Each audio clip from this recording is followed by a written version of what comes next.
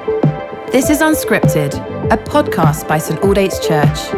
Listen along as Simon Ponsonby encourages us to dig into Scripture in the midst of our everyday lives. So take a moment to recenter your attention and welcome the presence of God as we listen to these ancient words. Hello, saints. Welcome back to Unscripted. We're thinking about the love of God in Ephesians 3, verse 17 to 19. And Paul says that he wants them to have power to grasp it.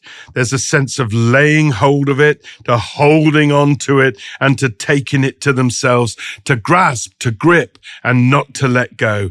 And then in verse 19, he says, and to know this love that surpasses knowing. Can you see that?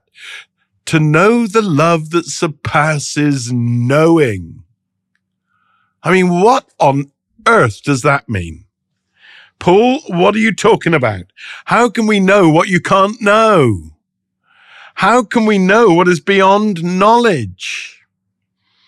Well, that is something of the mystery of love, that there is an experience of it, that somewhere in the core of our soul we can know that we're loved. And we know it in such a way that we simply do not have the ability, the capacity, the language, the semantic range, the time to articulate and to express the reality of what we've experienced. I mean, some of you have been in love. You know what it is to have had a relationship with someone so beautiful, so wonderful, so true, so intimate that you run out of words. You know, I remember when I was first married to my beloved Tiffany, when we were courting even, and we would just say, I love you over and over again. I love you. No, I love you. No, I love you. I love you more. I love you more. I love you more. I love you more. And you just end up not having any words to say. You end up resorting to poetry.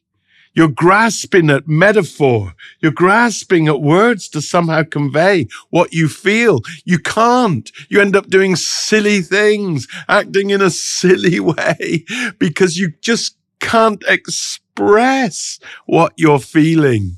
You know that it's possible to know something beyond knowing.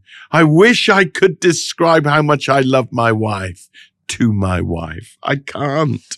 I've got to display it somehow. Well, God tells us he loves us, and then he displays how much he loves us at the cross. To know this love that surpasses knowing.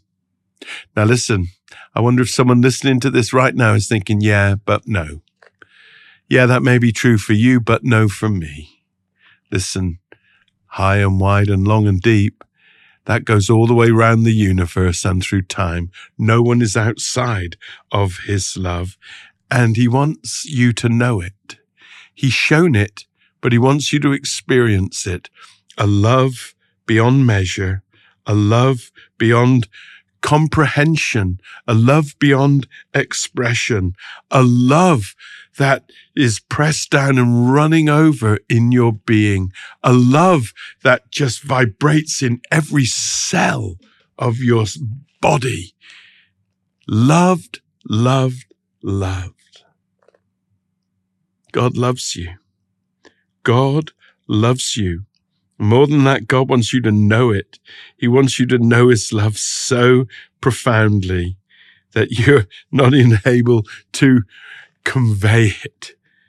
He wants to blow your mind with his love. You know, the word nirvana literally means mind blown in Sanskrit.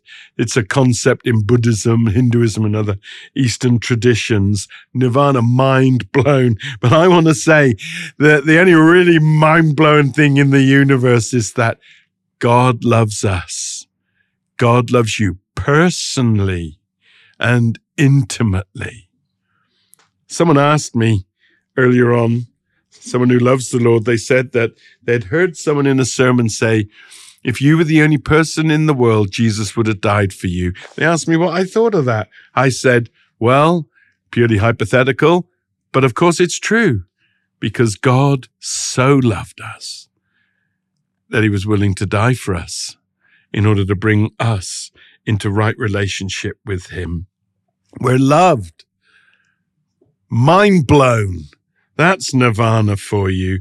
This experience of God's love that is beyond the ability even to convey, but it leaves us lost in wonder, love, and praise. Oh, how he loves you.